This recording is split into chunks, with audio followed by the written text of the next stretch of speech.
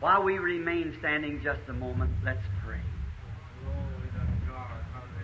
Our Heavenly Father, we are approaching Thy throne of mercy in the name of the Lord Jesus. We're nearing the end of this convention now. And it is told us in the Scriptures that Jesus at the end of the feast stood and cried. There might have been expectations that He had hoped that would have been fulfilled. God, we are waiting with great anticipations, knowing the feebleness of human beings. But God, we have expected a great outpouring of Your Spirit, something extraordinary. Now I look upon Your little servant, Carl Williams, see his little twisted hands and scraping his feet across the ground, sitting here pouring something into his nose constantly to breathe. Know that both day and night has he worked and labored. And my heart goes for him. God, You won't disappoint him.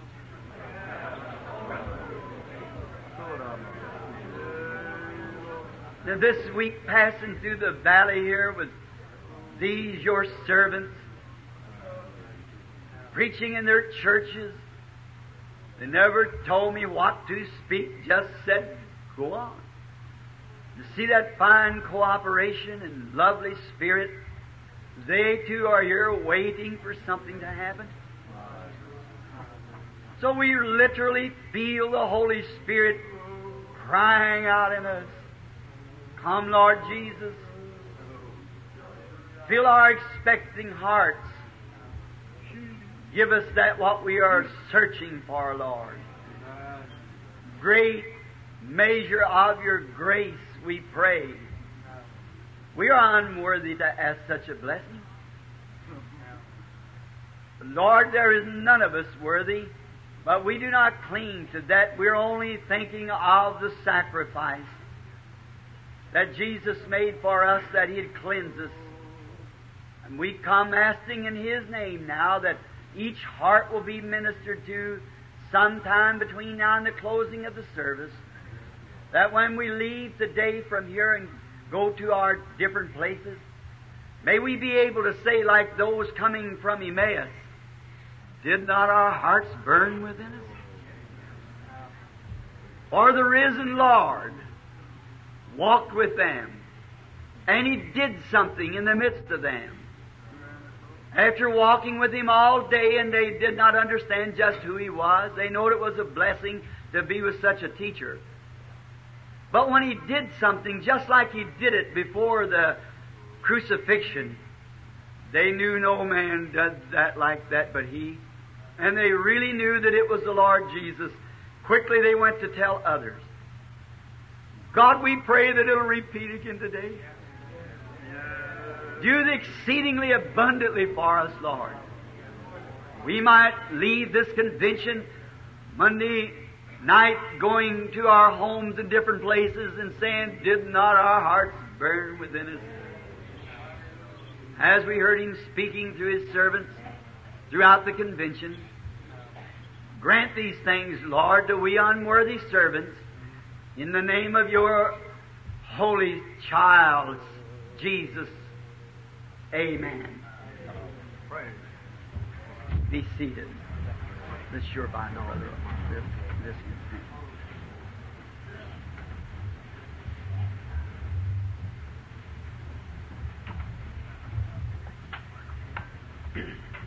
This is indeed an extraordinary time for me. And I'm under great anticipation also, and expectations for something to take place during this meeting that's different. And if we should be closing the service this afternoon, I'm sure that all of us could say, it's been good to be here. The first night to hear Brother Oral Roberts and his mighty message to the people of the morals decay of the people. Then along come one of the most impact messages of 12 or 15 minutes from our brother Velmer Gardner. I looked upon him and admired him with great admiration. How that he could pack so much in just a little time. I was telling my wife back there that about it when we got home, and she said, "Well," said Bill, "that's what they always, you keep them too long." I said, "Honey, I'm just too slow. I can't think of it that fast. God's just merciful to me to let me be slow, I guess, and kind of let me go along, show me His goodness." Then to hear a medical doctor the other night. Yes, last night. Right, Brother Shakir. You know, I have many fine medical doctor friends. I was interviewed at Mayo's. You know, you got the magazine, I believe it's called the Reader's Digest. About 5 years ago, the miracle of Donnie Martin over there in California. And I met that staff of doctors there, the nicest fellows you want to meet. But when I heard that doctor the other night giving that exhortation about Jesus, I thought he might be real good on his diagnosis if he's going to examine the physical body, and he didn't do too good or too bad a job on diagnosing the spiritual condition. Had a real good diagnosis of that. And the words that he said, "I hope I never have to call for his service. But if I ever do, I want a man like that to perform the operation if I ever have to have one. One that's got his trust in the Lord." Amen. Along with that, and hearing other men, some of them I didn't even know. I certainly believe it would be great if we just went home right now. It would be wonderful. But I believe He's going to grant us some more blessings because there's many here. I'm waiting to hear this Brother Brown, I believe, tomorrow night. And I've never Episcopalian, huh? Presbyterian. Mistake like that, I might as well read the Scripture and go on here.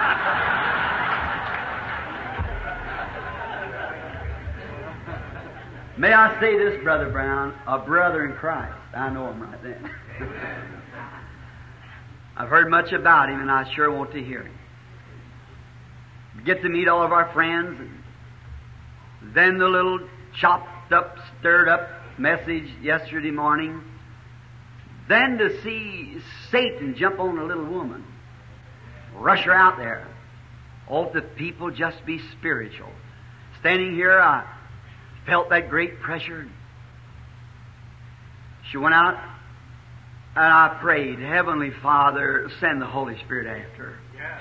He called her right out there.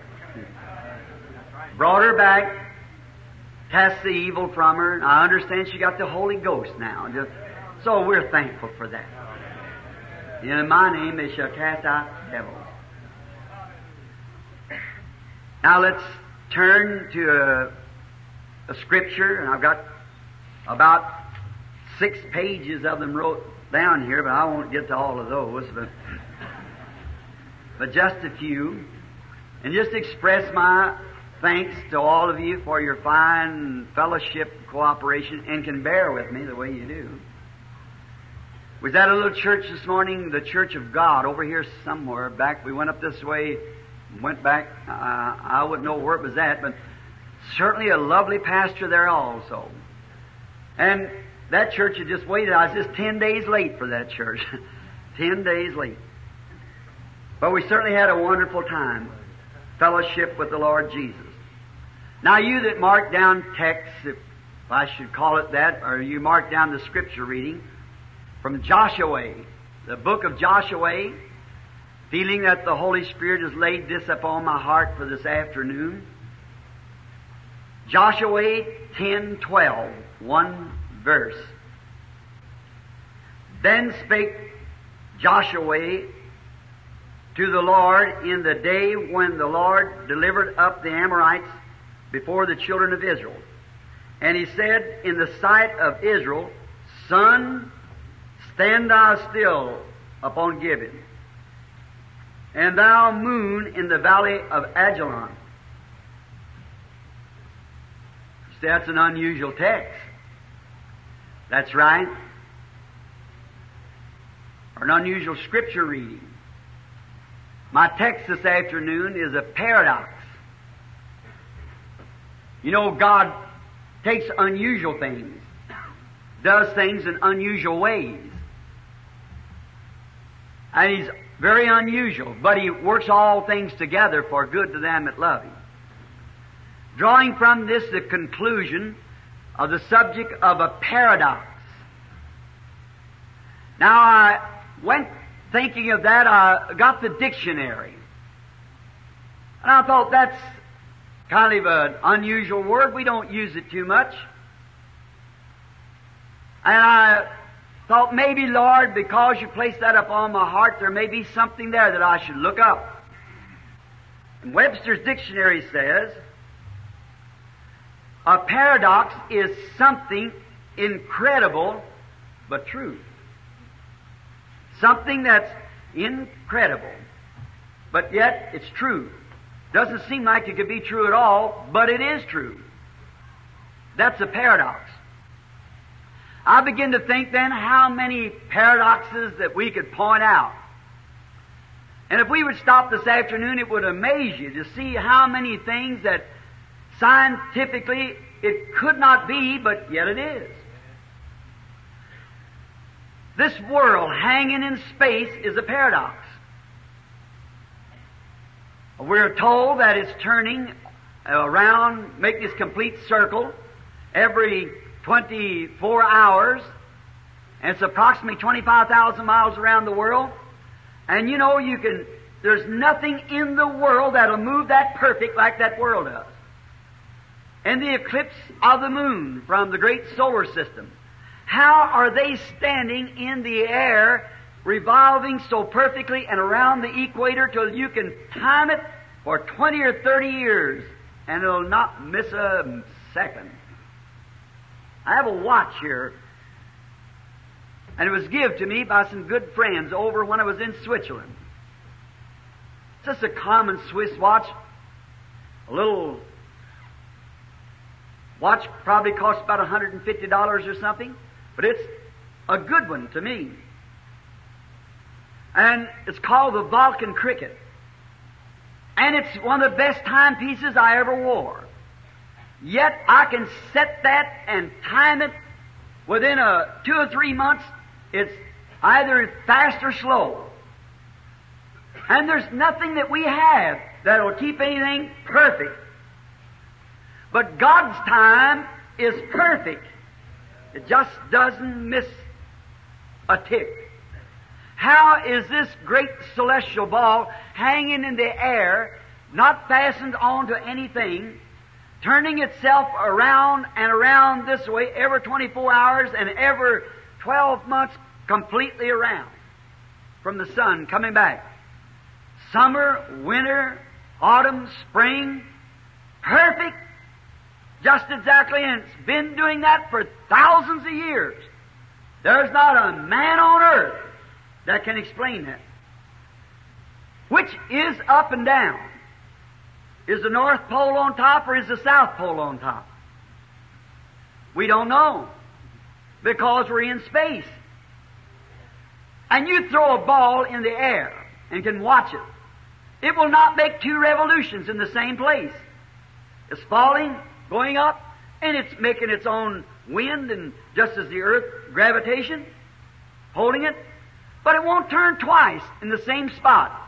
It's either going up or coming down. But yet, this great ball has turned thousands times thousands of years, not missed a bit. That's a paradox. It's a paradox when you watch that moon. Look at the tides out on the coast here. How those angry waves, with about 4/5 of the earth almost in water. Go to the seashore and watch that tide as those angry big waves breaking way out there, half a mile out in the ocean or more, beating against that ocean bank. Why does it just come on over? There's just one thing keeping it from doing so. That's the moon. That moon, God's watchdog. He watches over that seashore. Because God had set its boundaries and it cannot pass that. But when that moon begins to turn around to look at Father, notice that tide will slip out. Or slip in. Then when He turns back, it takes its place again. It has to. Because it's God's watchdog. That moon, millions of miles away from the earth, how can it affect the earth? How can it draw a line? Why don't that sea run in a few hundred miles and then stop? Because God set its boundaries. It cannot pass that. And He's got a watchman to see that it doesn't pass it. And anyone knows when the moon goes down, the tide goes with it. Rises, it rises with it. Another paradox. No one can explain it. We don't know how. What effect that moon upon the earth would have, and what would it do to the tide? It's a paradox. We can plant a seed in the earth, and that seed will lay in the earth all through the winter, like a wheat. That wheat seed is composed of a skin on the outside. Then the inside is a pulp. And in that middle of that pulp is a germ. That's life. That's the way you're composed. You got made up of soul, body, and spirit. The outside, which is the body, is controlled by 5 senses. You enter that body by 5 senses. See, taste, feel, smell, and hear. Inside the body is the soul. That soul has 5 gates, conscience and so forth, memory. But inside of that is the spirit. That's what controls it all. There's only one gate to that, and that's a free moral agency to act, receive, or refuse. And that seed planted in the ground, then what happens? The winter comes on and bursts it, the skin's gone, the pulp's gone, and that germ of life, you can't find it, but in the springtime it comes back again. Here some time ago I was down in Kentucky, squirrel hunting. And it was dry weather and we couldn't find any squirrels, so we went over to the knob part of the country. Mr. Wood, a friend of mine, said, well, Brother Branham, said, I know a man over there's got lots of timber and there's some big hollers down deep. They'll probably be damp. We can slip through those. While I was over there, we pulled up to a house and he said, I wouldn't get out because this fellow's an infidel. Said he just doesn't believe in God and he curses the very thoughts of God. I said, all right, I'll stay in the car. So then we pulled up and he walked over under a little apple tree where the old man was sitting, about 75. And he spoke to him and called him by name. He said, my name is Bank Wood. He said, I would like to know if we could hunt on your place. The old fellow looked at him and said, are you Jim Wood's son? He said, I am. He said, help yourself. Anywhere you want to go. Plenty of room here. I got 500 acres of woods. He said, well, how is Jim getting along? Talk just a moment. Brother Wood said, now he was a Jehovah's Witness, that his boy, crippled, one leg drawn up under him, was healed in the meeting. He's a contractor, so he just quit contracting and moved next door to him. He'd been there about 10 years. Now, all these people by visions, every one of them, even readers in Jehovah's Witness movement, is everyone filled with the Holy Ghost. So, then we standing there, he said, I brought my pastor with me. And this old fellow said, Wood, you don't mean you've got so low down, do you have to bring a preacher with you everywhere you go? And I thought it's time to get out of the car then. So I got out of the car, walked around where the old gentleman was sitting. I said, how do you do? He said, how do you do, sir? And he said, and you're a preacher? I said, yes, sir, I'm supposed to be. And he said, well, I think not much of those fellows. And I said, well, they're pretty good fellows, most of them. He said, well, that's the kind I haven't met yet. And I said, yes, sir. And he said, I believe, I said, what makes you say that? He said, I believe they're barking up the wrong tree. Now, anybody knows that a dog that you hunt with at night and he barks the wrong tree, you're always fooled. So I said, they're barking up the wrong tree. And I said, they claim to have something treed, but you can never see it. Yes, sir. And he said, they're always talking about something but can produce nothing. Yes, sir. He said there was a certain preacher come here about 2 years ago, up here at a little place called Acton, up at the Methodist campground. They had a meeting. Said there's an old sister who lives up here on the hills, was dying with cancer. And said, this man had never been in this country, and said, at the meeting that night where several thousand people had gathered, he said, this woman's sister was sitting over in there crying about her sister, said she couldn't even get on the bedpan no more. Her wife and I had to pull a draw sheet from beneath her. And said she, their sister out there with crying, said this minister looked at that woman and called her name. And said, you're weeping over a sister that's dying with cancer up on a certain ridge. Yes, said the woman. So the minister said, thus saith the Lord, take that handkerchief right now that you have in your pocketbook, that you put in your pocketbook when you left home and took it out of a top dresser drawer. A little handkerchief with an initial in the corner of it, white handkerchief with a blue initial. Take that handkerchief and lay it on the woman in the name of the Lord. And said she'll get well. Well, said the woman took off with some more people and said, honest, it's 3 miles early over there, and said, we thought they had the Salvation Army on that hillside around 10 o'clock one night. But said we went over there the next morning and the old lady was up cooking breakfast, eating fried apple pies for breakfast. And said that's been 2 or 3 years ago, and said, you know, she hasn't even had a sick day since. He said, now, if I could see something like that happen. Oh, I said, Brother Woods looked over at me and I shook my head. So he said, standing there, dirt and squirrel blood and everything, whiskers about that long, been in the hills camping. And I said, does that puzzle you? He said, no, sir. I said, do you mind if I have one of those apples? He said, help yourself. The yellow jackets are eating them up. I said, all right. I rubbed it on my old dirty pants and took off a bite. I said, that's a good apple. He said, sure is. I planted that tree there 35 years ago.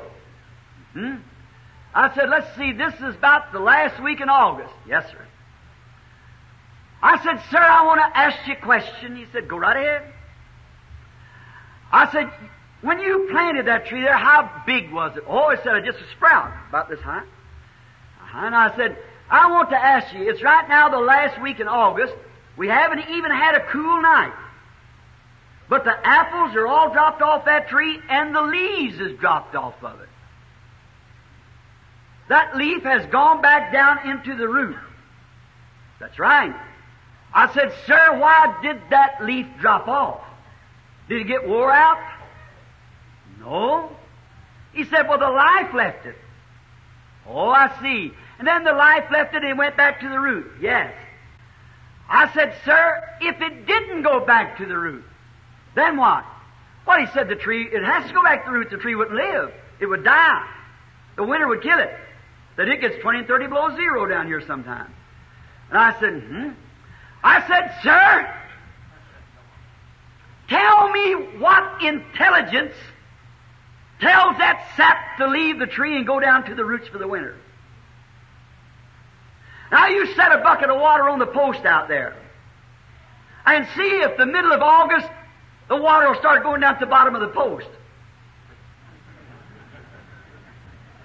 I said, the tree has no intelligence. It doesn't know the seasons. It has no intelligence. Yet there is an intelligence somewhere that sends that tree back to preserve its life. You said, I hadn't thought of that like that. I said, then you see it right here in your yard. Why would you want to see that preacher then?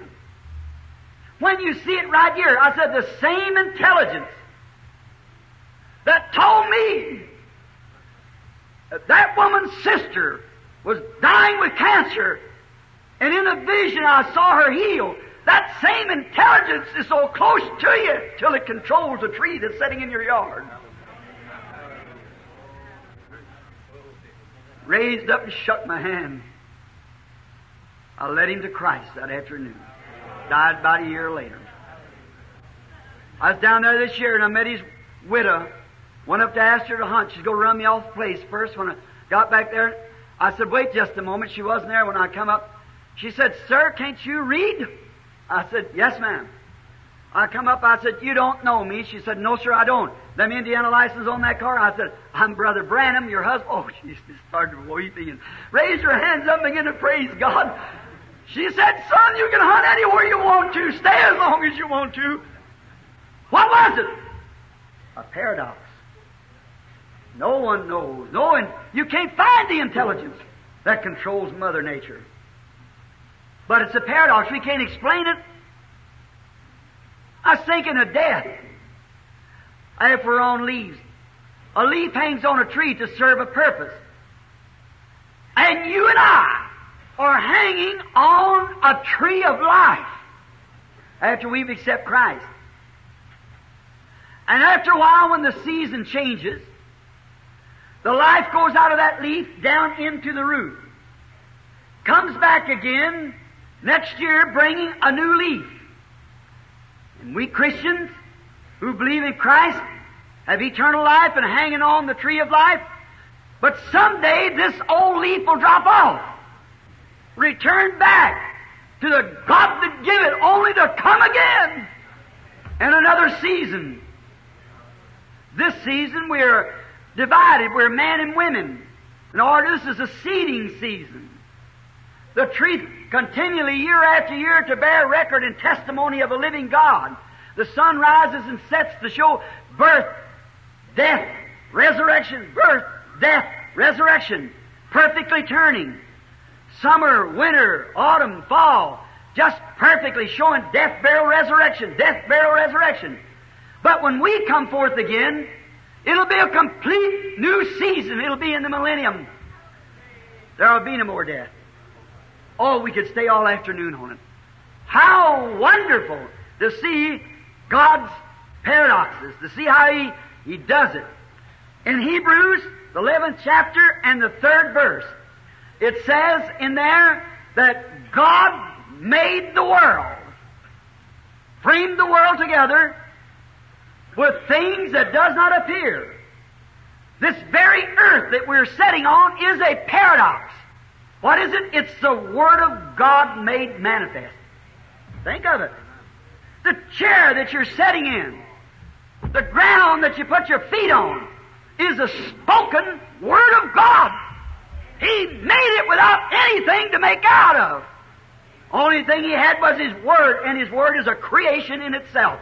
When it's once spoke, it can never return again until it's accomplished that which it's been purposed for. Amen. Hallelujah! Doctor, I'm beginning to feel religious. His Word cannot return until it's accomplished that which has been spoke for. God's awaiting this afternoon on a people that'll take a hold of that Word and hold it until it's accomplished that which it was purposed for. Yes, it cannot return. It's a paradox. The whole Word of God is a paradox. Cannot return, has to accomplish which it was spoken for. Now, to our text, Joshua. As you read on through the chapter, you'll find that the Bible says that there never was a day like that, before or after, that when God listened to a man. I've got a teenage girl, Rebecca. She's in high school. And here some time ago, I was reading that. And she said, Daddy, there must be a mistake there somewhere. I said, no mistake. No mistakes in the Word of God. She said, Daddy, Joshua never stopped the sun, Daddy. He said, he stopped the earth. I said, Rebecca, he stopped the sun. She said, Daddy, he couldn't have done it. Well, I said, you think God's Word makes a mistake, honey? I said, no, I don't believe that, Daddy, but I believe Joshua just didn't understand. I said, knowing God well enough to perform a miracle like that, and yet he didn't understand? He knew what he was talking about. She said, Daddy, the sun's already stopped. It doesn't move. He stopped the earth. I said, he wasn't talking about that missile. He said, stand still over Gibeon. And in the valley of Ajalon, hold still. And the sun never moved off of Gibeon or Ajalon for 24 hours. He wasn't talking about that missile out there. He was talking about the sun crossing the earth. He wasn't concerned about that. He was concerned about enough light to bring the enemy of Israel down. The sun is what he was talking about. The sun, the reflection of the sun. That's the sun he is talking about. God's Word doesn't make no mistakes. What it says, it doesn't need somebody's interpretation to twist it around, make it say something it doesn't say. Just take it for what it says, because it's God's Word. Now, yet that being there, the writer that wrote this book and said there never had been anything like it, that same God that stopped the sun said this. Mark 11:22 and 23. He said, Jesus said when he's speaking about the tree, verily I say unto you, if you shall say to this mountain, be moved, and don't doubt in your heart, but believe that what you have said will come to pass, you can have what you've said. Now, it just wasn't for Joshua only. It was for any believer that can take God's Word. First, you've got to have the right motive, the right objective, the right reason for it. Now, but it was a paradox. We know, many of us know, and I've seen myself, such things like that happen. Creative things that I know it's happened. The impossibility, if I had time to linger on it, but I haven't, of scientific proof of the impossibilities of creation. Only God Himself could do it. Because He's God. A God that can perform a paradox there is still the same God today that still can make a paradox. Right? Noah's time. In Noah's day, it was a paradox. You remember there had been no rain on the earth till the day of Noah. God watered up through the springs and so forth. But Noah began to build an ark. What was he doing? Before the paradox ever taken place, Noah made preparations for it. Oh, may I say this afternoon, if we here today will only prepare for a paradox, the one who can bring a paradox is with us. The God who all of His works is paradox, past understanding. Incredible but true. He can bring a paradox. Noah got ready for it. I'd imagine in his preparation times that people said, wonder what that old crank is having out there. Up there pounding away on an old wooden ship. It's never rained. There is no such a thing. I'd imagine science could come out to Noah and say, look here. We have instruments that we can shoot the stars. And there's no rain up there. How in the world can your words be true when it's going to rain and there's no water up there? But you see, if God has said it was going to rain, He can make rain. So He got ready for it. Made ready for the paradox. And it rained. Abraham, when he's on top of the mountain with his only child, little Isaac, he had waited for 25 years to get the child. And then when the child was about 14 years old, God told him, what was he doing this for now? To confirm that God keeps His word. No matter how unreasonable it seems, He still can perform and make a paradox. He said, take this little 14-year-old boy of yours, take him up on the mountain, and offer him up for a sacrifice. And He took him up to the mountain. Now, if that, him being then about 115 years old, waited 25 years on the boy, and you're the boy, and he's going to destroy the only evidence he has of seeing this promise of God to be Father of nations ever taking place, and then he's asked to destroy that.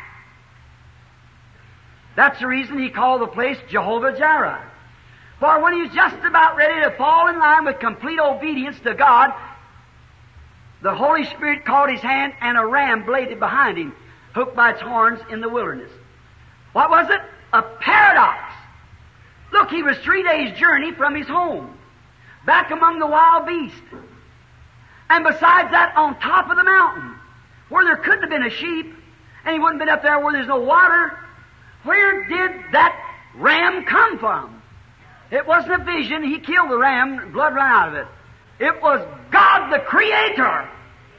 Because he stayed in the line of duty to God's Word, there come a paradox. And he killed the ram, died in his son's place. A paradox.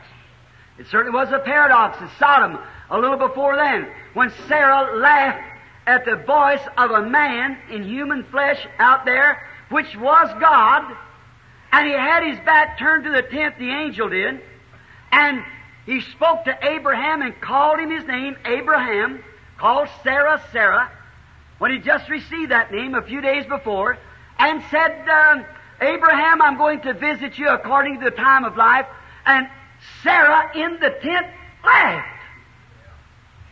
And the angel with his back turned to the tent, not one of these, just like a theophany, he was a man with his back turned to the tent, said, why did Sarah laugh in the tent? Saying this cannot be so. It was a paradox. One time when Israel's armies was standing in defeat, and there was great soldiers there, mighty men, Joab, Saul, head and shoulders above every man he had in the army, all armored with great armors and swords, trained men from boys to fight. But because they seen the opposition so great, they was afraid to meet the challenge of the boasting Goliath of the Philistines. Afraid to meet it. But there come a little stoop-shouldered, ruddy-looking fellow. His mom had baked some raisin pies, and he brought them up to give them to his brothers. And while he was milling around, hunting his brothers in the camp, this Philistine walked out and made his boast.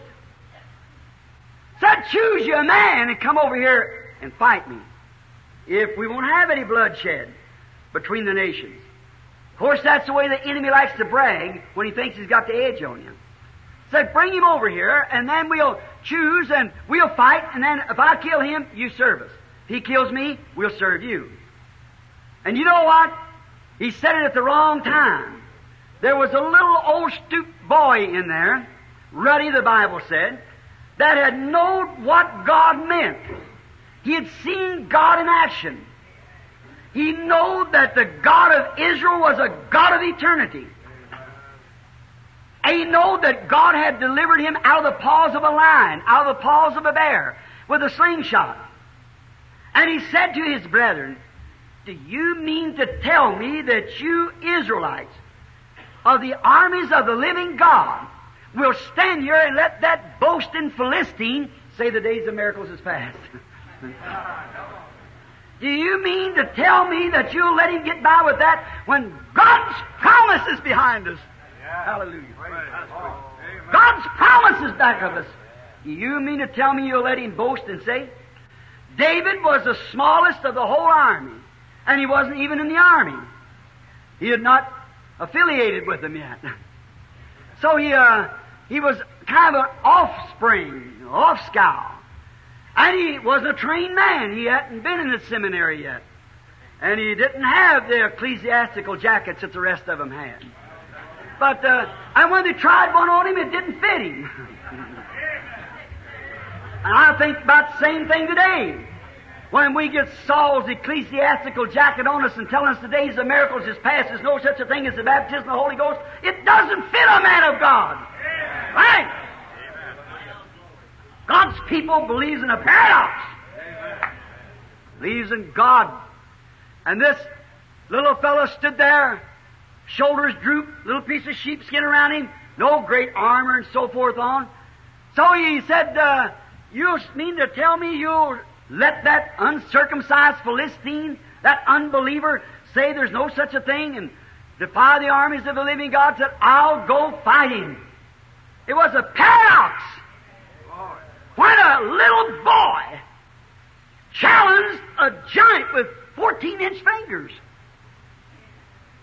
a man with no sword or no shield, as they could see, challenged a man that had a spear like a weaver's needle, about 30 foot long. It was a paradox. What did he do? He said, you meet me as a Philistine, in the name of a Philistine.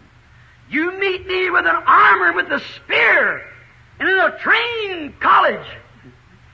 But I meet you in the name of the Lord God of Israel. That's it. And a little ruddy child boy, probably 16 or 18 years old, with a slingshot slew that big boasting giant. Paradox. Because he trusted God. Certainly, Moses, after being a well-trained man, a military man, knowing what he was talking about, he knew how to hold an army. He knew how to fight. And to try his weapons, but it didn't work. And it was a paradox after talking to God in a form of fire on a bush that took a dry stick off the desert and went down and took over an army, took over a nation with a dry stick.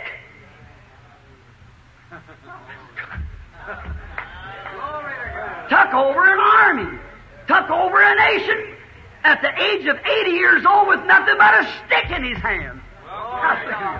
What was it? It wasn't Moses nor the stick. It was the God of creation in that was what was doing it. God in this old dry stick. Take this stick in your hand and go down there. As I said the other night, a one-man invasion. Now where Moses got in trouble in the flesh and killed one man, it always hung on him. But he went down there in the spirit and slew the whole nation. It was a glory. Sure. He was following the commandments of the Lord. That's what does it. I've often thought how ridiculous that might have looked to the carnal mind. An old man, whiskers hanging down over his bosom, probably his bald head shining to the sun, hairs drooping down, pulling a little donkey behind him, his wife sitting on there with a young'un sitting on her hip, this old stick, his eyes looking out towards the skies, walking down through there. Where are you going, Moses? Going down to Egypt to take over.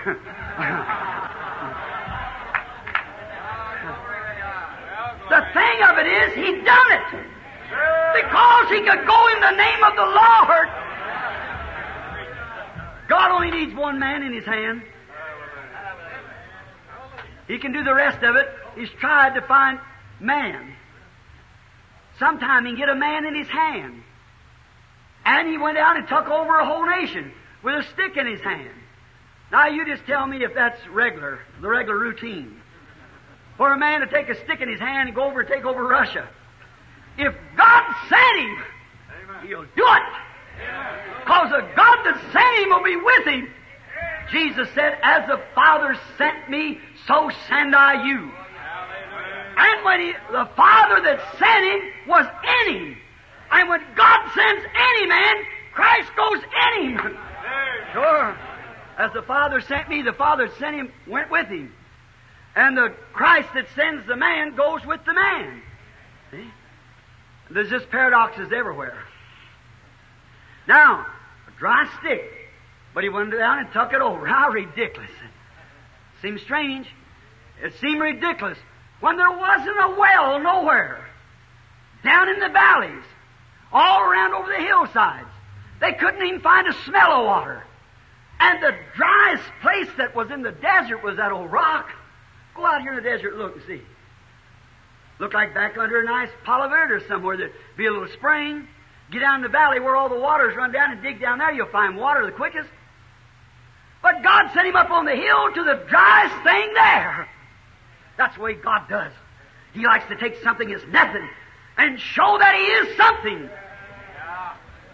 I've often said, God takes the nobodies to make somebody out of them. But when people think they're somebodies, then they become nobodies in God's sight. Now, we find out that Moses took that dry stick and hit the rock. And when he did, water sprang forth. Now get a stick and go out in the desert and start smiting on rocks.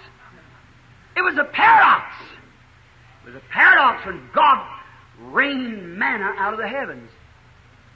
Yes. It was a paradox. No doubt, I wonder if He didn't have big ovens up there to bake it. He didn't have to have it. He was a creator. And He created the manna that fell fresh every night. He didn't have to have ovens. He's a creator. One time when a believer got in wrong company, we have that all the time. A believer by the name of Jehoshaphat got into the wrong company with Ahab, a make-believer. And when a make-believer and a believer gets together, you got trouble.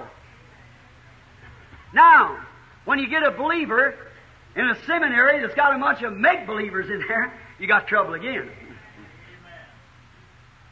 So, Jehoshaphat, wanting an axe to grind, or Ahab rather, sent for Jehoshaphat to come down. He showed him all the glory of his kingdom.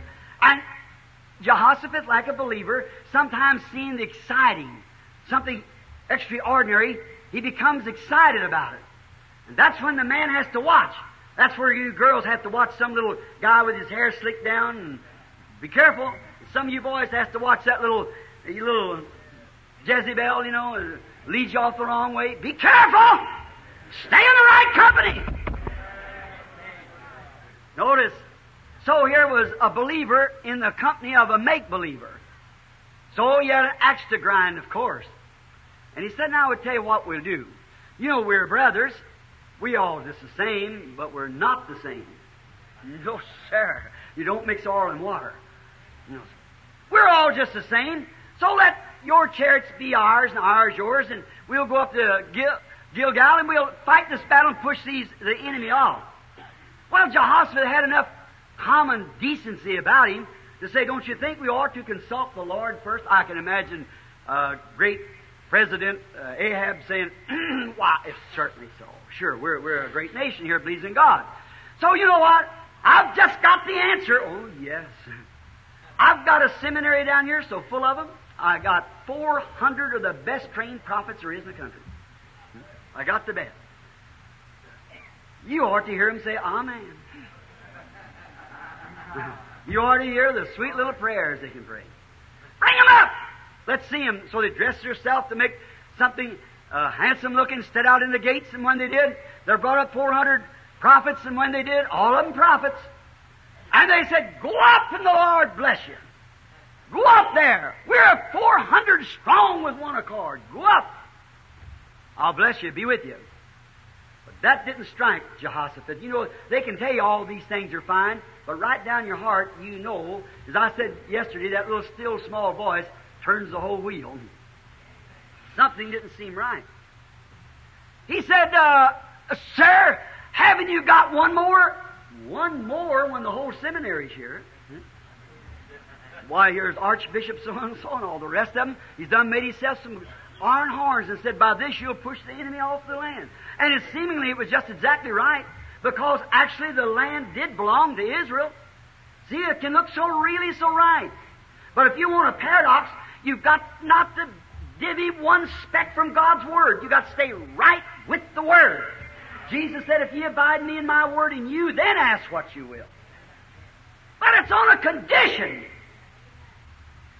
Now, it seems like that land belongs to us. Why can't we go get it? It's ours. It belongs to us. And those men were not just heathens. They were Jewish prophets. And they said, go up, the Lord's with you. But what it was, they got mixed up in the world. During the reign of Ahab and Jezebel, she'd led them around and they got them all mixed up in the world, and really the Spirit of the Lord wasn't with them.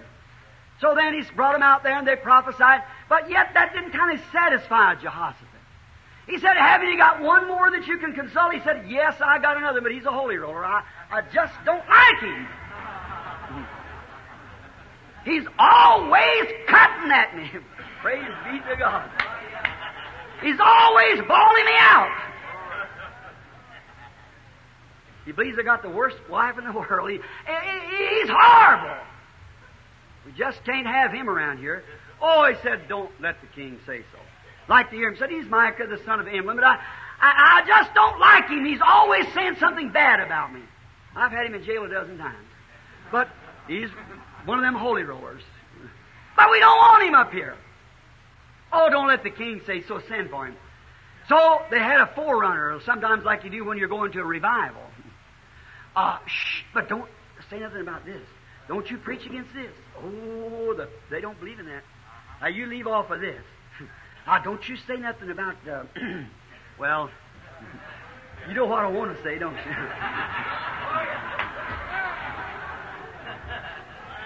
Don't say nothing about that because you're going to hurt their feelings. Now, they've got pastors there, and they tell them this, that, don't you? You say the same. Micah, a man anointed.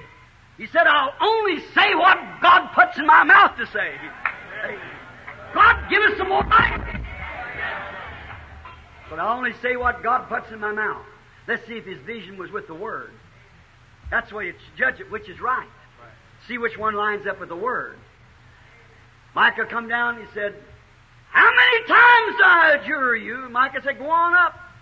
First give me the night. Let me see what the Lord will say. And then I'll tell you what thus saith the Lord. Yeah. That's right. Seek ye the kingdom of God first. Let's see what's right. So that night, Micah had a vision. And he saw the Lord. And he examined that vision with the Word. And it was with the Word. And any vision, dream, or anything else that's contrary to the Word is not right. Let me stop just a minute. A man come to me not long ago, come from overseas. The man was wrong. He had 3 or 4 children and a wife. And he was running around with a woman over here. I don't say anything immorally, but it just didn't look right. You see, you have to watch what you're doing in the eyes of the public. Your written epistles. And he said, I kind of called his hand on it. I said, sir, I hope you don't think I'm rude, but I'd just like to say something as a minister. Don't you think that the people here will think, oh, I said, no, that's all right in my country. I said, but you're not in your country. See? You're over here, and the people think something about that. He said, I said, do you know the woman? Yes. I said, do you know her background? I did. He said, yes. He said, Brother Branham, I know she's living right now with her 4th husband. Said, and Brother Branham, you know what? She's such a sweet woman. Said, I went to the Lord and I said, Lord, tell me what's the matter with this woman. So why would you bless her with the Holy Ghost and everything and living in adultery? He said, well, said, you know, the Lord gave me a dream and said, I seen my wife living immorally with another man. And I said, then she come up to me and fell down and said, will you forgive me? And he said, sure. And said, then the Lord said, I forgive her. Said, see, no matter if she has done the way she's doing, I forgive her. I said, sir, your vision or your dream was sweet, but it don't line up with the Word of God. Right. God can't say one thing and take it back over here. He's got to say one thing and stay with it till it accomplishes that which is purpose for it. And you see the paradox. So we find out. And Micah said, go on up if you want to, but I've seen Israel like sheep scattered, having no shepherd. And then Hezekiah come up, which is a high bunch of the biggest one of the prophets, or the most effectual one, the leader of them, come up and said, slapped him in the mouth and said, which way went the Spirit of God when it went out of me? He didn't have the Spirit of God. He said, I seen Israel scattered like sheep on a hill. And so he said, take this man, the king did, and put him into prison and feed him with bread and water of sorrow till I return in peace. Like all my shepherds here say that I will. And you return in peace. Now, if Ahab would have sat down and listened, remember, we know that Elijah wasn't a vindicated prophet. A prophet's just not jumped up overnight. Prophets are born prophets. Sure. And he had been a prophet since his childhood. And every word that he said, all of his doctrine was of God, because God vindicated him if he was a prophet. He did. So then when he did that, he knew then Micah saw the vision. And the vision was comparing with the vision of the prophet. Two prophets got together. And Elijah had told Ahab what was going to happen, that the dogs would lick the blood off of him. And how could Micah bless what God had cursed? Now let me stop a minute. How can God today bless what He's cursed? Can't do it. Lying, stealing, cheating, all this stuff is wrong. And many other things I could say. If it's wrong, it's wrong. What happened? We found out that was a paradox. That one man, one little ragged holy roller, stood up here in the face of a whole seminary of prophets. And God vindicated His Word because He was with the Word. That's right. It was a paradox. When God took John the Baptist and made him the forerunner of Christ, instead of taking one of the rich royal priests, it was a paradox. How would God take a man that had no education at all, went into the wilderness at the age of 9 when he's lost his parents, stayed out there in the wilderness, come out, look like a fuzzy worm, a beard out on his face and a piece of sheepskin wrapped around him, and stood in mud up there, and it's called the audience is preaching to a generation of snakes in the grass. Could you imagine God taking a man that would say that to an audience of sophisticated Jews, believers supposed to be? Is that you generation of vipers?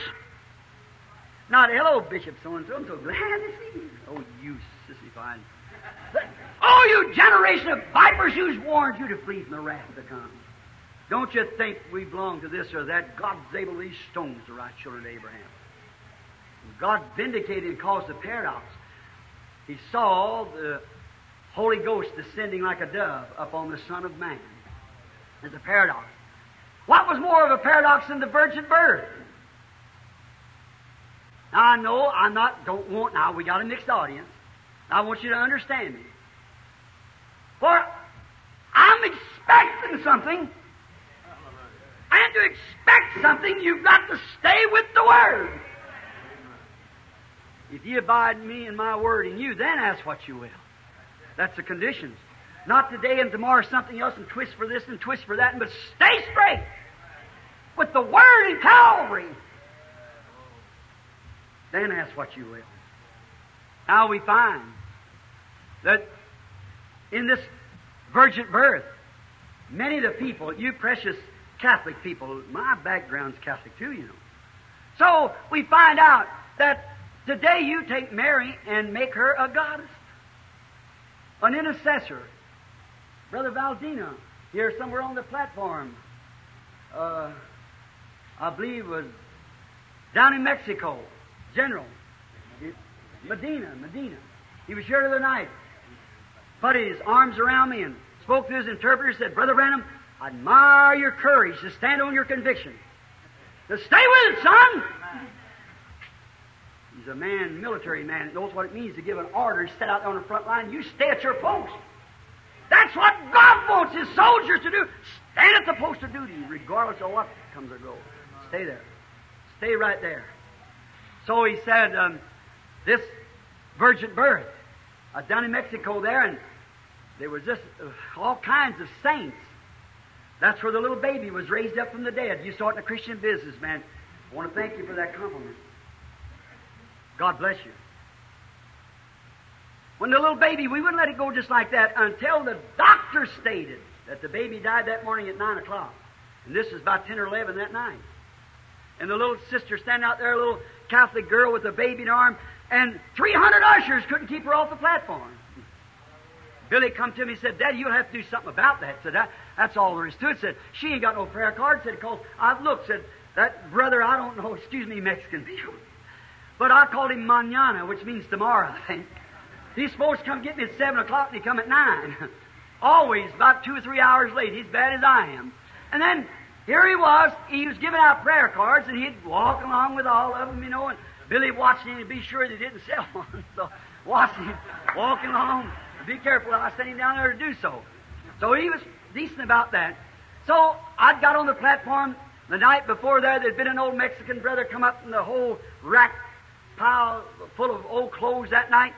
Poor old Mexican and little old dirty feet, about 80 years old, stone blind, old hat in his hand, sewed up a twine cord, dust all over it. And he's going along there saying something in Spanish, and I couldn't understand him. And so he was trying to get to me. When he found out, he reached down his pocket and brought out a rosary and started. Not necessary. He's blind, and I pulled the old fellow up to me. I thought, you have to feel the person's condition or you'll never help him. You've got to enter into their suffering. If you don't just cold-heartedly, it'll never work. You've got to place yourself. I thought, poor old fellow, maybe a big gang of little children out here somewhere, and their economics are very poor. That's right. Maybe Pancho gets 30 pesos a week, and he's a bricklayer, and the other one gets 15 pesos, Pedro, and he's a section hand, and he's got a bunch of kids to feed. And then old greasy tortillas somewhere made out of amoeba lettuce and things to throw it away. But he's got to save so much to buy a grease kettle and go on $1 million altar for his sins. Nonsense! Christ is our sacrifice. Christ is the one. We need no altars of $1 million. We need an open heart. So that little old woman down there, Billy said, at first about this old man, I put my foot up to see my shoes. There I was standing with a pair of shoes on and probably never had a pair. I thought if my shoes would fit him, I'll give them to him. But my shoulders against his is much bigger, so I couldn't give him the clothes. I put my arm around him. I thought if my daddy would have lived, he'd have been about that age. And I said, oh, Lord God. Brother Espinosa, he's probably here somewhere. He never interprets the prayer. And I prayed, Lord God, and I heard him holler, glory, adios. And he looked around, he could see better than I could. He could see. And there he went screaming the next night. Old shawls and coats piled up like that all over the platform. And Billy said to me, he said, Daddy, you cannot keep that woman off there since she's got a dead baby. Pouring down rain, and they'd been standing there, no place to sit down, that big place, no place to sit down, just leaning against one another since 9 o'clock that morning. And this is about 10:30 that night. Standing in that sun and rain. Oh, America, America. How one day you'll come up on the little end of the horn and let they repent. That's right. Loving God. That night I saw about 25,000 people coming to Christ at one time. There in Mexico City. Then I noticed in this little woman down there screaming. The ushers would try to stop her. She'd stick that baby on her arm and run right between their legs. They'd try to hold her. She'd jump up on top of them, climb over them, scratch and fight and everything to get up there. And they said, you can't get up. Hold her back. So I said to Brother Jack Moore, I wondered if he was at the convention. I said, Brother Jack, go over there and pray for her. She don't know me. So pray for that baby and that'll stop her. Now I turned back, I was like this, turned to look, and I saw in a vision right here in front of me a little dark-skinned Mexican baby, no teeth, grinning at me. I waited a minute, I backed away. I looked again, I said, wait a minute! Paradox. Bring her here! The ushers opened up the line. She came up there and fell down, beginning to holler, Padre. I said, just a minute, get up. And I said, Heavenly Father, I don't know what that meant. But under this blanket, it's soaking wet, is a little dead baby. They said it died this morning at 9 o'clock. And this little woman's heart is longing. That's her baby. I lay my hands in obedience to that vision. About that time, the baby went, wah! And he screamed and began to holler. Come to life! It was a paradox! I said, Brother Espinosa, don't write that down. Go to the doctor and get a signed statement. That baby died. And he did. See? Paradox! I've seen that happen 5 times now. 5 times. Paradox! The virgin birth was a paradox. I do not believe that Jesus was any part of Mary. That was not his mother. It was a woman that God used for that purpose, an incubator to bear his child. If the seed of the woman, which she is the egg, and the man has the hemoglobin, if that's right, doctor, see the blood, the life lays in the blood cell. And a hen can lay an egg. But if she hasn't been with the male bird, it'll never hatch. Now, I've often said this, and I say it again. It's coming springtime. The birds will all be building their nest. an old mother bird can get on her nest and huffle them eggs and stay on there so loyal until she nearly starves to death. She gets so poor she can't fly off the nest. Them eggs will never hatch if she hasn't been with the mate. Brother, nothing wrong with Episcopalians, Methodists, or Baptists. But what have we got? As long as it's an organization, let it be Pentecostal. If those people hasn't contacted the mate Jesus Christ, you got nothing but a nest full of rotten eggs to lay right there. Hallelujah. I don't care how many PhD, LLDs, double LDs, or whatever more you put to them in seminary, that's only of the world. We've got to find the germ of life. God spoke an eternal life, except the man be born again. What you got? You make deacons out of them, bishops and everything else. You got nothing but a bunch of rotten eggs. The only thing you do is clean out the nest and start over again. You'll never be able to do it until we get started. You want a paradox? You want life? You have to bring life into it. That's right. Mary, if that baby's body, which the flesh comes from the egg, and if that baby's body was flesh of Mary, then what? Then Mary had to have some kind of a sensation. You see where you put God doing? God created both egg and blood cell. And He wasn't Jew. Neither was He Gentile. He was God. God in the form of sinful flesh. That's the reason I'll not let my Holy One see corruption, neither leave His soul in hell. He was the manifestation, God, to come into a tabernacle that He created Himself.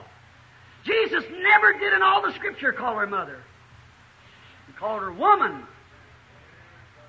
Not mother, woman. Said, thy mother's outside seeking thee. He said, who is my mother? Looked at his disciple and said, the one that does the will of my Father is my mother. That's right. So you see, it was completely virgin birth. Both sides, virgin birth. A paradox. Cannot be explained. There's nothing can explain it. Here some time ago, I was in the mountains hunting. There was a big old tall fellow named Jeffrey, G-E-V-R-E-Z, a Frenchman. We was riding back, and I just met him, and he said, what are you? I said, I'm a preacher. He said, you look too intelligent for that. And I said, well, that's just opinion. And he said, I guess you believe that that baby was a virgin born. I said, yes, sir. He said, sir, that's against all scientific rules. I said, you can't prove God by science. You have to believe Him. You don't prove God, you accept it. You believe it. If you can prove it, it is no more faith than it's something that you can explain. God cannot be explained. Then, wrote a little farther, and he said, I don't believe, and there's nothing in the world can make me believe. Said, Joseph was the father of that baby. I said, God was the father of that baby. He said, there is no such a thing. That's all nonsense. He said, look, Mr. Brown. He said, before you can raise corn, before you can raise a tree, or anything, there has to be an actual contact of male and female before it can do. Said, you cannot do that. It can't reproduce without actual contact. I said, I want to ask you something, Ann. You told me that man come from the teaching the ethics of Darwin, that man came from a single cell, which was a little jellyfish or something, and turned into a sponge and a jellyfish, and then rolled out and wove a little wart and arm come and so forth, all like that. And I said, then you claim that that was the first man. He said, I believe it. I said, my faith's not that strong, sir. I said, I couldn't believe that. I just believe what God said about it, see? That He made man in His own image. I said, I want to ask you something, Ann. If you'll admit that this woman could have had the baby, but she had to have actually contact with a man. I said, yes, sir. It's against all scientific rule. I said, then I want to ask you something. You know, Mama always told me, give a cow enough rope, it'll hang itself. Now, I said, I want to ask you something then. Where did the first man come from that had neither father nor mother? Where was that come from? He hasn't answered me yet. There's no answer to it. God created the first man. God is the creator. It's a paradox. I got to hurry from it. Very much hurry. Oh my, where does all the time go to? I want to meet you all over yonder where I can just stay for 1,000,000 years. Each one of you would talk about these things. Notice, one time there was a man. Oral Roberts talked about him the other night. Samson, just an ordinary man. I'm going to go more ridiculous than him. He was not just an ordinary man. He was just a little bitty old shrimp. Little bitty guy. If a man had shoulders like a barn door, it wouldn't be nothing to see him kill a lion. But this little old curly-headed shrimp, 7 little curls hanging down his head. He's walking along out there, Mama's little boy. And here he was walking out there like a little sissy. And the first thing you know, 1,000 Philistines run up on him. Now, if you ever seen the Philistine garment, wish I had time to explain it. But that helmet is about 1.5 inches thick of solid brass over his head. Now, remember, they could tipper brass in those days that we can't today, because Solomon had a razor of his brass. Now, notice the brass helmet, and all over his body was thick lap brass, so it could move in his armor. 1,000 of them trained. And here they met the servant of the Lord out there, a little curly-headed shrimp, probably a little jacket on. But the Spirit of the Lord came up. And he picked up the jawbone of a mule and beat down 1,000 Philistines. Yes, why, brother, that old rotten jawbone of that mule, you'd have hit one of them big brass helmets with it, why, it would have splattered in 1,000 pieces. Sure, but it was a paradox. God was on that old jawbone. Hallelujah. You can get on a dead one, surely get on ours that's alive. Notice, a paradox it was indeed. And he took that jawbone and beat the helmets right down like that till he mashed down 1,000 Philistines. Paradox. Jesus, when he was here on earth, he walked on the water. Explain that to me. Scientifically, tell me how a man can walk on water. Paradox. One day he took 5 biscuits and 2 fish and fed 5,000. What kind of an atom did he turn loose? Now that wasn't even fish alive. When he broke that bread, broke it off of a piece of biscuit, when he handed out, time he got his hand back again, there was another biscuit there. Already raised in the wheat, in the field, already cooked, all the grease in it, feast season. Here was a piece of fish, he broke it off, and another piece of cooked fish. Amen. Hallelujah! That element is given to us if we'll just abide in the Word. Stay there! I believe we're on the verge of seeing it happen. Live true to the Word. There you are. He had cooked fish. That was a paradox.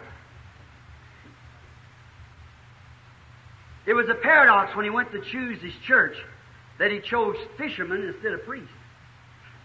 That's contrary to nature. Looked like it had a great big church with all bunch of ministers all shined up and polished up and knows their theology and got all their PhDs and everything. That's where he come to, but he just bypassed the whole bunch. Went down and got some fishermen that couldn't even sign their own name. The Bible said that Peter and John was ignorant and unlearned. That's who he got for his church. That's a paradox. Certainly.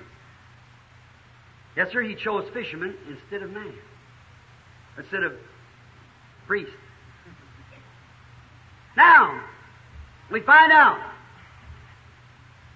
that on the day of Pentecost, it's strange that he chose a bunch of unlearned people and sent them up there with the commission at Pentecost, not to go to some seminary, but to wait until they was endued with power from on high. If that man, Peter and John and them wanted to preach, and they were ignorant and unlearned, looked like he'd said, boys, there's a fine school right over here. You go till you learn your ABCs. Then after you do that, you'll take your grammar school, get all that through. Then you'll take 4 years of high school, and then 4 years of college, and then about 4 or 5 years of Bible school, and then you can go out. But he said, wait in the city of Jerusalem, for I'm going to send the promise of the Father upon you, and then you will be witnesses of me. Luke 24:49. Witnesses of me in Jerusalem, Judea, Samaria, and to the uttermost parts of the earth. That's still his requirement. You know, I've had some experience, a hurry, with pagan religions, idols. I've been in Africa, India. I've seen the firewalkers when they stand up there, the great big old image there with big eyes, rubies like that, and big rubies in the ears, and how those poor people, they're not hypocrites. Farmers come out there and they get ready for that. The priest blesses them, pours the holy water on them, and they take big fish hooks with balls about that big, round, full of water, and just cook their flesh full of them, doing sacrifice to an idol. Then they put them in their ears, sew their mouth together, put a lance up through their blind, put their nose and mouth together and pull it down. And then walk through fire, stripped 4 or 5 feet wide, 30 feet deep sometimes, all the way across for 30 yards through that fire, getting themselves ready for that, for an idol. Now, idolatry is a bad thing. Now, let me just background this just a moment, because I'm just going to a few more remarks, then I'm going to close. But I want to make this. You see, it's going to be a paradox. The pagan, the idolater, now the Indians out here in the Southwest, they used to worship idols. They had what they called the rain god. It was a mud turtle. They know he lived down in the rain, down on the earth, and they believed that god of the rain come into that mud turtle. Now, in the old pagan Rome, they used to have Jupiter and many of the gods, and they say that those gods lived. And they had wars. You've studied mythology and so forth. So these gods are supposed to, how they did it, they had a great big altar, and this statue stood up on it, and the worshiper come in, and he paid the priest for a candle, and he went out through the temple. Sometimes there's several gods. And he set it on the altar, so I guess the god could find his way to his right image, and they set it down there and lit this candle. Then the worshiper went and the priest got some fruit ready and made a sacrifice and brought wine, and he actually had communion with the idol. Then he prostrated himself before the idol.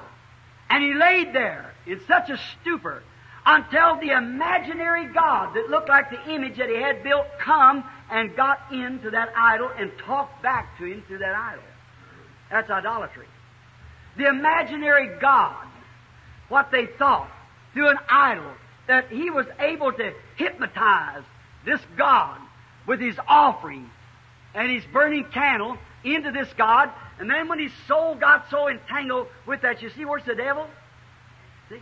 And he would think that God spoke back to his conscience through there, and it was actually a god to him. Now, God was going to show him what a real God was. And on the day of Pentecost, they prostrated themselves for 10 days. And not an imaginary, but there came a sound from heaven like a rushing mighty wind. And it filled all the house where they were sitting. And God never took an idol, He took a living man and placed Himself by the baptism of the Holy Ghost into this man. Not imaginary God, not imaginary thing, but a reality of a real God in a real man. And then this man rose up and worked the works of God. Strange that he did that. Strange that it didn't take some smart man to know something about that. They'd have tried to figure it out, but he took a bunch of ignorant fishermen and put them up there, and they prostrated themselves on a promise of God for 10 days and nights. Then the God of heaven came and dwelt in those men. Jesus said, a little while and the world won't see me no more.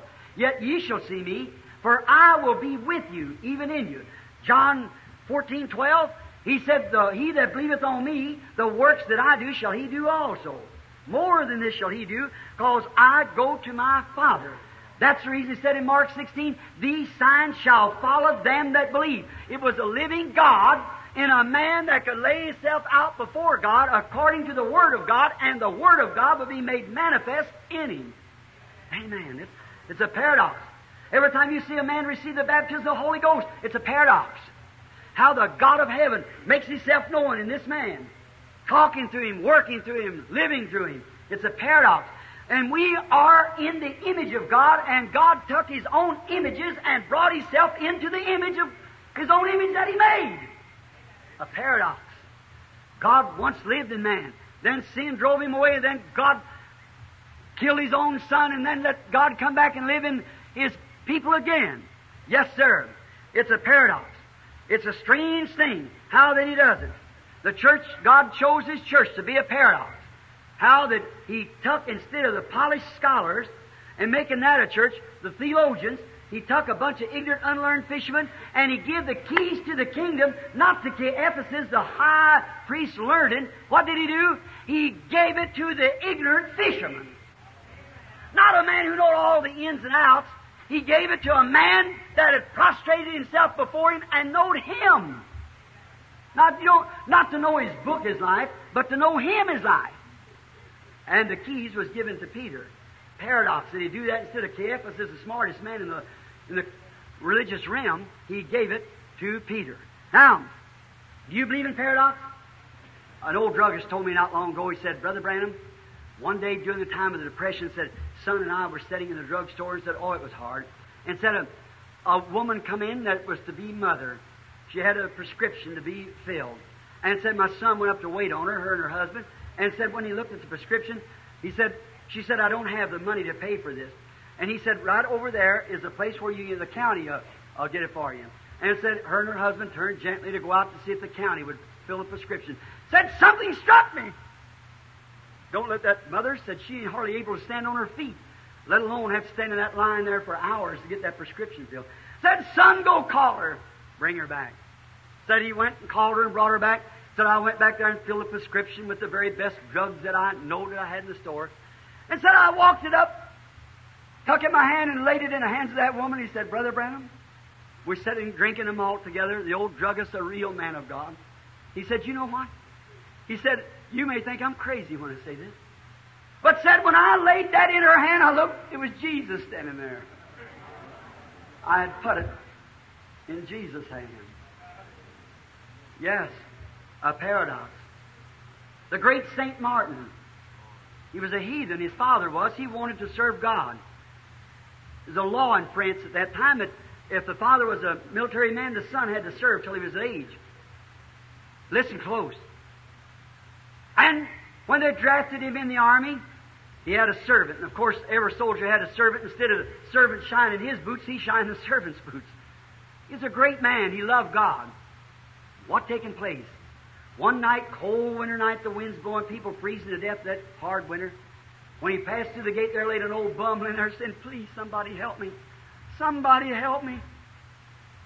Somebody. And people who could have helped him passed him on by. Martin give everything he had away. And you look, the soldiers wore a cape, a coat. He needed the coat. He'd freeze himself. So he took his coat off, took his sword and split it half in two, wrapped the bum up in part of it. He took the rest. The people laughed at him. What a funny-looking soldier with a half of a cape on. But that night in the barracks, he woke up. And when he looked, there stood Jesus wrapped in that piece of garment. There stood angels all around him. And he said to the angels, you know who wrapped me in this? He said, Martin wrapped me in this. Then Martin knew what Jesus meant when he said, insomuch as you do unto the least of my little ones, you have done it unto me. When he wrapped that old bum, he wrapped Jesus up, for Jesus is in that old bum. So we don't know who we're passing by. It was a paradox. I believe in him with all my heart. If we just humble ourselves now before God, believe with all of our heart. Here some time ago, a great intellectual man come up before a bunch of Pentecostals. He's going to make a intellectual speech and tell the people where they were wrong and all about this and such and such. And he had it all, a real speech. But he walked up with his chest out, and me, the big guy with so many degrees and so forth like that. And he started talking to Pentecostal people. And the Pentecostal people didn't take it. See? So he seen he was defeated, so he folded up his notes. Nothing had been said about the intellectual speech. But trying to say that the Pentecostal phenomenon of speaking in tongues was wrong, the Pentecostal miracles they talked about was wrong. That didn't hit with them people. So he was so humiliated till he took his textbook and walked off the platform. There's an old saint sitting out there. He said, you know what? If that man would have went up the way he come down, he'd have probably come down the way he went up. So that's about right. See? The humility to humble ourselves before the Lord. It really is a paradox. God is a paradox. The visions are a paradox. We just can't explain them. How that God can show things that was, which is, and shall come. It's beyond any of our research. The old prophet's visions, back down to hundreds of years ago, and we see them happening yet today. It is a paradox. It was a paradox when Andrew went and got Peter. His name is Simon, then brought him up before Jesus and told him, said, you know, our daddy told us there'd be all kinds of isms going on before the real Messiah come, but he told us, according to the Scripture, that Messiah was to be a prophet. The Lord your God shall raise up a prophet like unto me. Now the Messiah is going to be a prophet. The Jews all believe that. The Bible said, if there be a man among you spiritual or a prophet, I the Lord will make myself known to him in visions. And what he says comes to pass, then hear him. Right? So, when Andrew took Peter up there and he looked around to Peter, Jesus did and said, your name is Simon and your father is Jonas. Peter knew right then that that was a paradox, that God was absolutely the only one to know him, and his old father would have to be God. When Philip went out and got Nathanael and brought Nathanael back up before Jesus, and he come in the presence of Jesus, and Jesus said, "Behold an Israelite, in whom there's no guile." That stunned him. He said, "How'd you know me, Rabbi?" Listen! Before Philip called you when you were under the tree, I saw you. What eyes? 15 miles around the mountain. He saw through the mountain, through time, and saw Philip under the tree. When the woman at the well at Sychar came out there, a beautiful young woman, perhaps to get some water. Maybe she had to come out when the rest of the decent women was gone. Jesus was sitting over a little panoramic, something like this, and so she said, he said to her, "Woman, bring me a drink." She said, "It's not customary. We have segregation here. You Samaritans, us Jews, we have no dealings with one another. Not right for you to ask me, a woman of Samaria, such a question." He said, "But if you knew who you were talking to, you'd ask me for a drink." She went talking about the well, how deep it was, and what the fathers had said, and so forth. What happened? In a few minutes, she said he found her trouble. He said, "Go get your husband and come here." She said, "I don't have any husband." He said, "You've said the truth. You've got 5 husbands, had 5, and the one you're living with now is not your husband." What did she say? Listen. When he did that before the Jews said he's reading their mind. He's Beelzebub, fortune teller, or devil. But this woman said, "Sir, I perceive that you're a prophet." We know when the Messiah comes, he'll do these things. It was a paradox, you see. We know that you must be a prophet. Messiah will do this when he comes. But who are you? He said, "I'm he that speaks to you."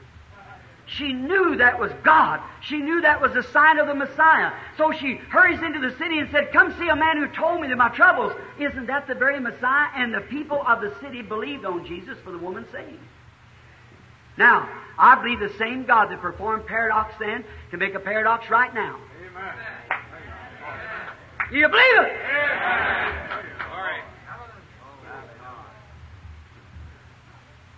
Amen. The Bible said Jesus Christ is the same yesterday, today, and forever. Just bear with me a minute longer.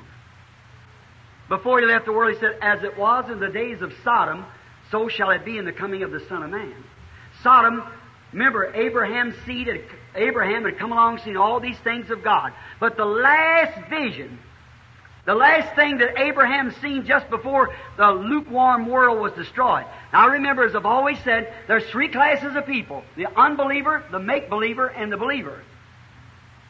They're all vindicated. There's all vindicated right there. The Sodomites, like the world today.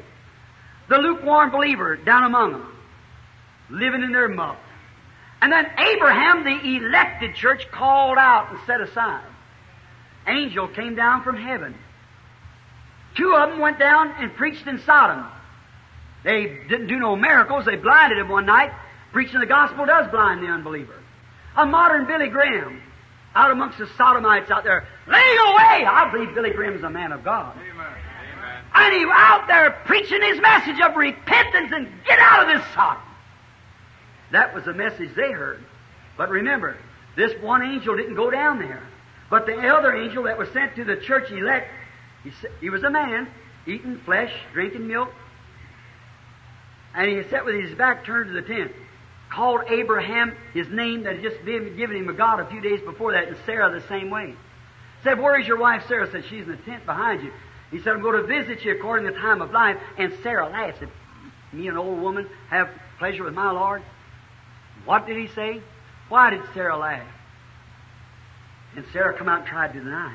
What? He knew what she was doing back there. That's the same thing Jesus did. He perceived their thoughts. Why? He was the Word. Hebrews 4 said, "The Word of God sharper than a two-edged sword, a discerner of the thoughts of the heart, the mind." The Word. Jesus was the Word. In the beginning was the Word. The Word is with God, and the Word was made flesh and dwelt among us. Now, if ye abide in me and my Word in you, what about that? Did God lie? He can't lie. He can't lie. He's God. Do you believe it? Amen. I believe it. Let's bow our heads just a minute.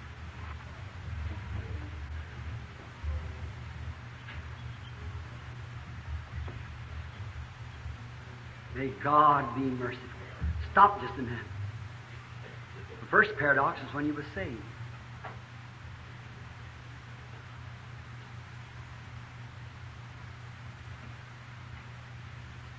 The next paradox is when He gave you the Holy Ghost. Now let me ask you something. If Jesus Christ is the same yesterday, today, and forever, if I told you the spirit of John Dillinger was in me, you expect me to have guns, be an outlaw. If I told you the spirit of a painter was in me, you'd expect me to take the brush and paint pictures like it's on the wall. And if I tell you the spirit of Christ is in me, then I'll do the works of Christ. That's exactly what He said. You believe that? Amen. If you believe it, don't doubt it. God will make it manifest. Amen. Now, our Heavenly Father, I've spoken at length. And Thou art God. Now, the only thing I can do, Father, is speak. You are the one who has to manifest it and make it true. And I pray Thee, Father, that Thou will grant this privilege to us through Thy Son's name, the Lord Jesus. Give to us that which we desire, that these people might know, even rough, hard, tearing in, yet it's ordained of You, not with malice, but with love, to keep the church running smooth. The Bible said there are given to us first apostles, prophets, teachers, pastors, all for the correction of the church, to keep the church in order. Sometimes our pastors tells us things that trims us. But God vindicates it by the man with the Word, proves it. And You're still God, and I pray that You'll make it known this evening that You're God. And these things I have done at Your command. These things I have done not within myself, but because that the Holy Spirit was leading me. I pray for mercy. I pray that You'll grant the request of these people. In the name of Jesus Christ. Now just keep your heads down a minute and pray. Have faith. If you will believe, not doubt. Just believe with all your heart.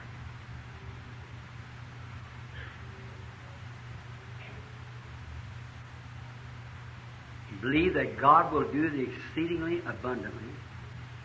I believe God will make Himself known. I don't know a person in this building, as far as I know. I heard Brother Fred Softman saying amen while I was preaching. Outside of that, I won't count the platform because I know some of the man here, but in the audience. But if Jesus Christ, if He is alive and risen from the dead, and you people have a need out there, He's sure to supply that. You believe that? Amen. Amen. Just keep praying.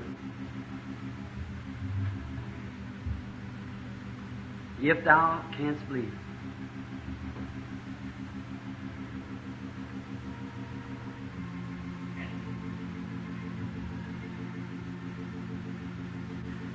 Now, how many in here that's never been in one of my meetings? I see your hands up on them. Many of you. I'm a man just like any other man. But I believe in Jesus Christ, believe that He raised from the dead. I believe that He is God. He's God in us now, in the form of the Holy Ghost. And He said, the works that I do shall you also.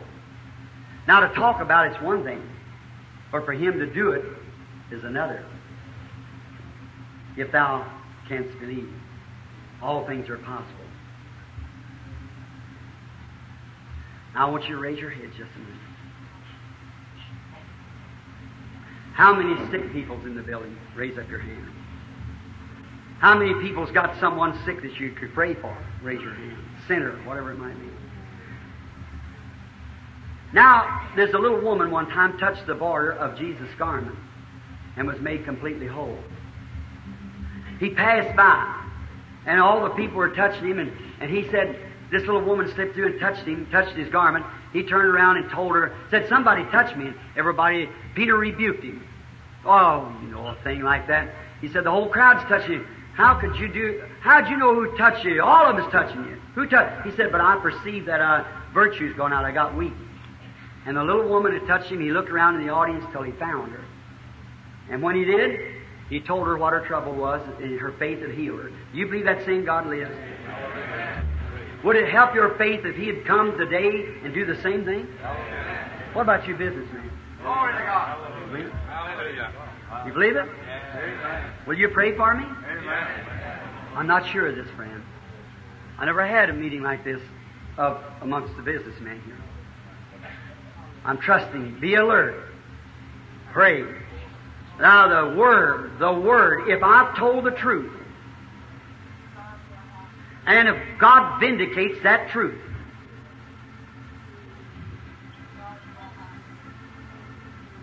He'll show signs and wonders. He'll show it Bible, just what the Bible says. It'll have to be that kind of a sign and a wonder. You believe that? If He'll at least 2 or 3 people out there in the audience that's sick or needy or something, if you'll just pray, now look, if you look to God and say, Lord Jesus, Brother Branham don't know me, knows nothing about me. But he's made a declaration there, I've heard him explain it out of the Bible, that you still live. And I heard him praying that you'd show us something just like you did before you was crucified. Therefore the great Holy Spirit that we believe we have, it'll prove itself that it's God. Is that right? Amen. Prove it among us. Now you pray and just believe now. And say, Lord, now does the Bible say this, ministers, all you preachers that believe this? Look, Jesus Christ is a high priest right now, sitting at the right hand of the majesty of God. Is that right? A high priest that can be touched by the feeling of our infirmities. Is that right? How many knows that's New Testament doctrine? New Testament doctrine. All right? Then how will that high priest act if you touched him? If he's the same, he'd act the same way. Like that woman that touched him. You say, I'd have been there, I would have touched him. Well, you can touch him right now. The Bible said so, and that's what I believe, is the Bible. You believe it. All your heart. Don't doubt it.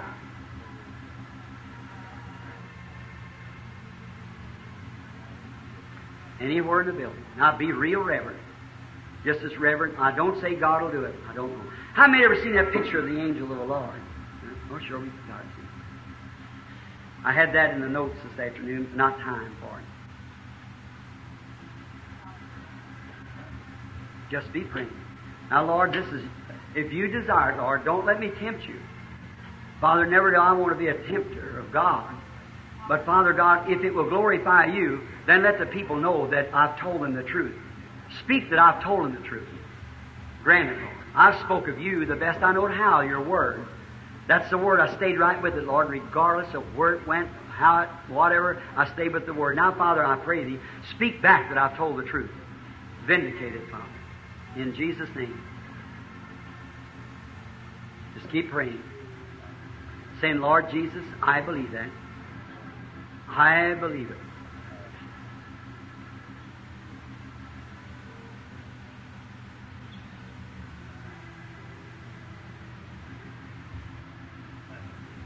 I don't know, friends. It'll be up to the Lord now, see. I can't feel it somehow. And I'm just like this microphone, a perfect mute without something speaks through me. But that's a gift, a way to relax myself in the presence of God that He'll show me vision. I trusted He would do it when I got down on those paradox. But maybe He doesn't desire to do it. If it is, I can't help that. I just have to wait and see what He says. Just real quietly, everybody praying.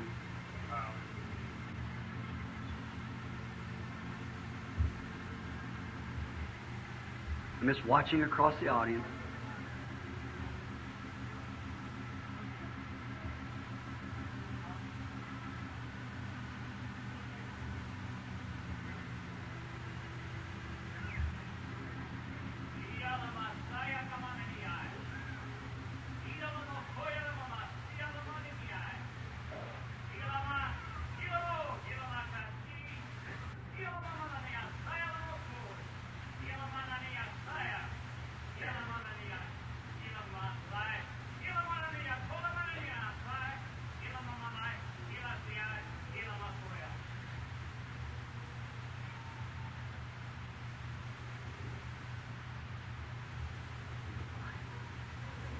still, small voice.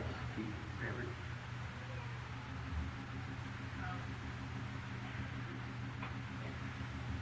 All right, raise your head. He's here.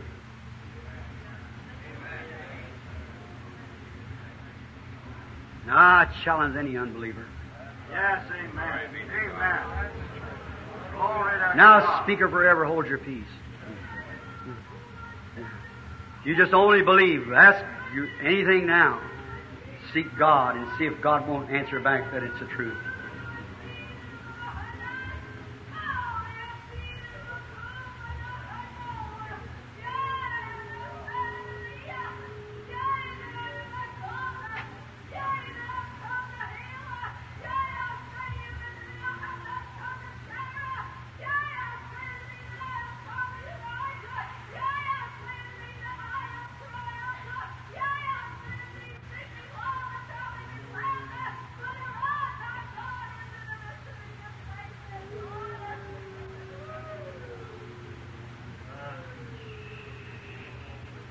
Real reverend.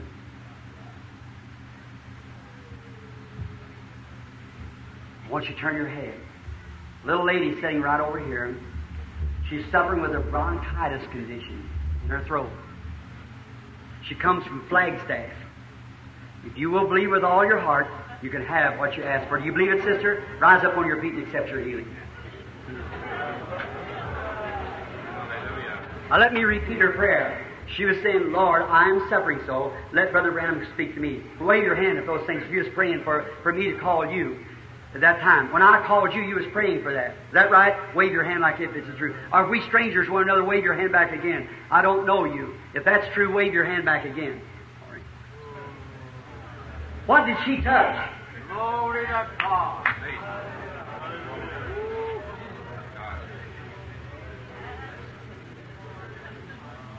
There's a lady sitting right out here is praying for a friend that's got cancer. Do you believe with all your heart? God will answer your prayer. See a person, man, very, very sick. If you'll believe it with all your heart, I'm looking into a vision. God bless you, you can have it. I don't know the woman, never seen her. If that's right, it's a lady sitting right through here. I'm looking at her. There you are. Wasn't you sitting there praying, Lord Jesus, let this... God bless you. Somebody pray. Here's a person sitting right in here. Don't you see that light? Right over top of a little gray-headed woman sitting right down here. Yes, the lady raised her hand. She has diabetes. She's not a native here. She's from a mountain country. Switzerland. There's a whole group of you there from Switzerland. That's right. Believe and you can go back home and be well. You believe? Back in here. You people. Here's such a lady sitting right here. I've never seen her in my life. But she's suffering with the trouble with her throat, trouble with her eyes. She's sitting right here looking at me. She's a woman preacher. Stand up on your feet and accept it, lady. Be made well. I don't know the woman, never seen her in my life. You try to hide your sin now. Here's a man. He's been passing his opinion of me. That's right, sir. Your profession is a teacher. And you have spiritual problems you're wondering about. If that's so, raise up your hand. They'll all be settled. You accept me as God's prophet. I'm telling you the truth. Thus saith the Lord.